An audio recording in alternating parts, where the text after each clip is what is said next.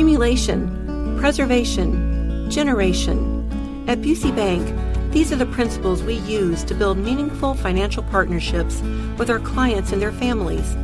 With sound advice and vast resources, partner with Busey for a personalized approach to your legacy. Busey Bank, building business, growing wealth since 1868. Member FDIC.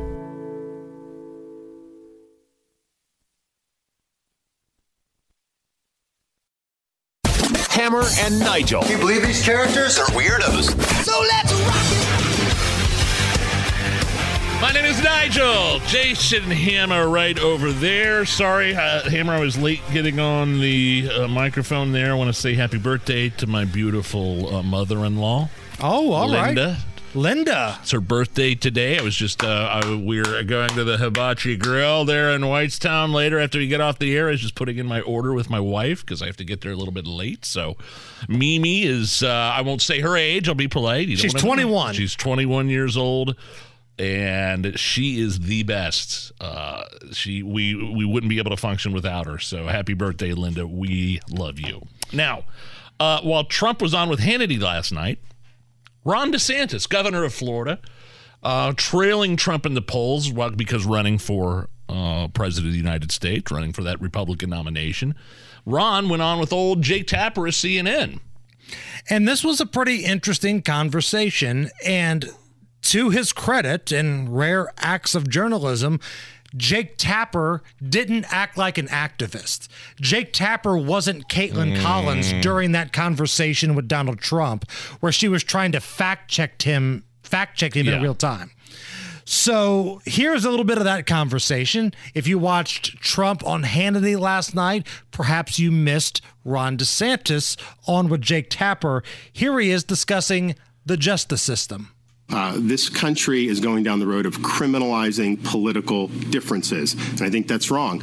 Alvin Bragg stretched a statute in Manhattan to be able to try to target Donald Trump. Most people, even people on the left, acknowledge if that wasn't Trump, that case would not have likely been brought against a normal civilian. And so you have a situation where the Department of Justice, FBI, have been weaponized against people they don't like. And the number one example of that happened to be against Donald Trump with the Russia collusion. That was not a legitimate investigation. That was being done to try to drive Trump out of office. And so what I've said as president, my job is to restore a single standard of justice, to end weaponization of these agencies. We're going to have a new FBI director on day one. We're going to have big changes at the Department of Justice. Americans across the political spectrum need to have confidence that what is going on is based on the rule of law, not based on what political tribe you're in. The first 30 seconds were fluff.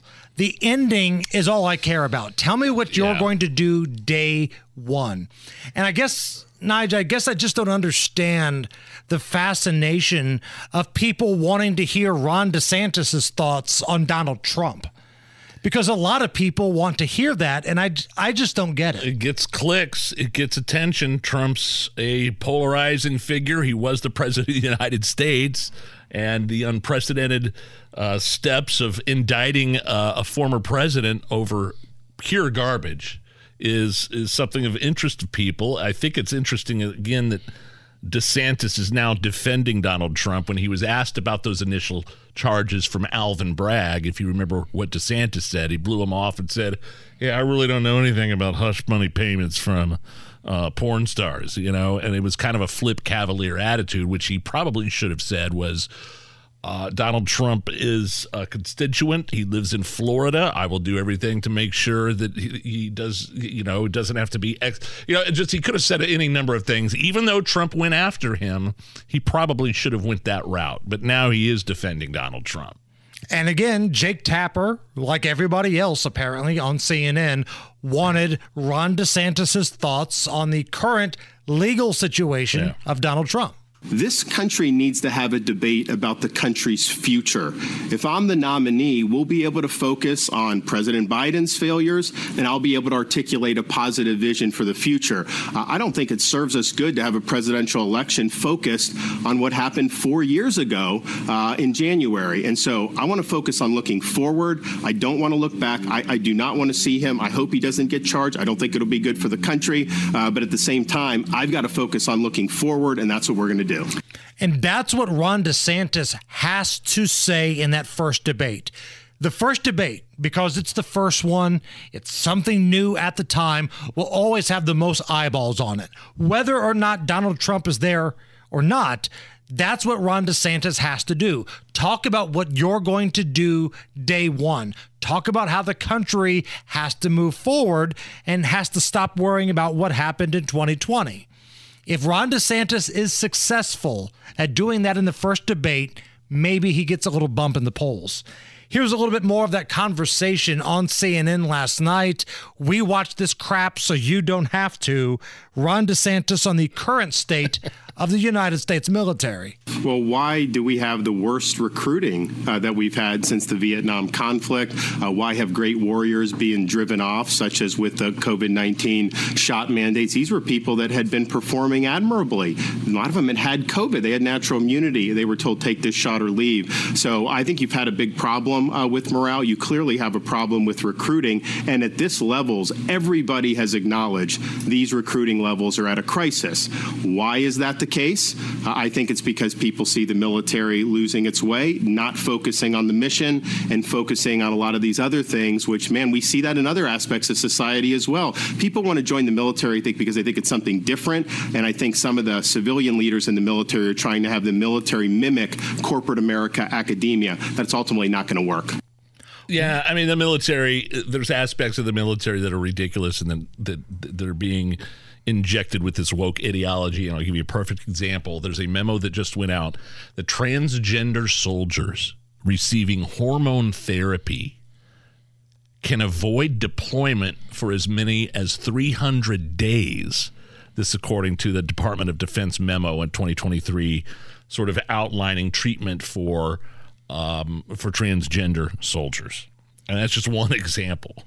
Like if I'm thinking about entering the military, and wait, trans soldiers in the military can avoid deployment if you're experiencing hormone therapy, receiving hormone therapy, and maybe even top and bottom surgeries.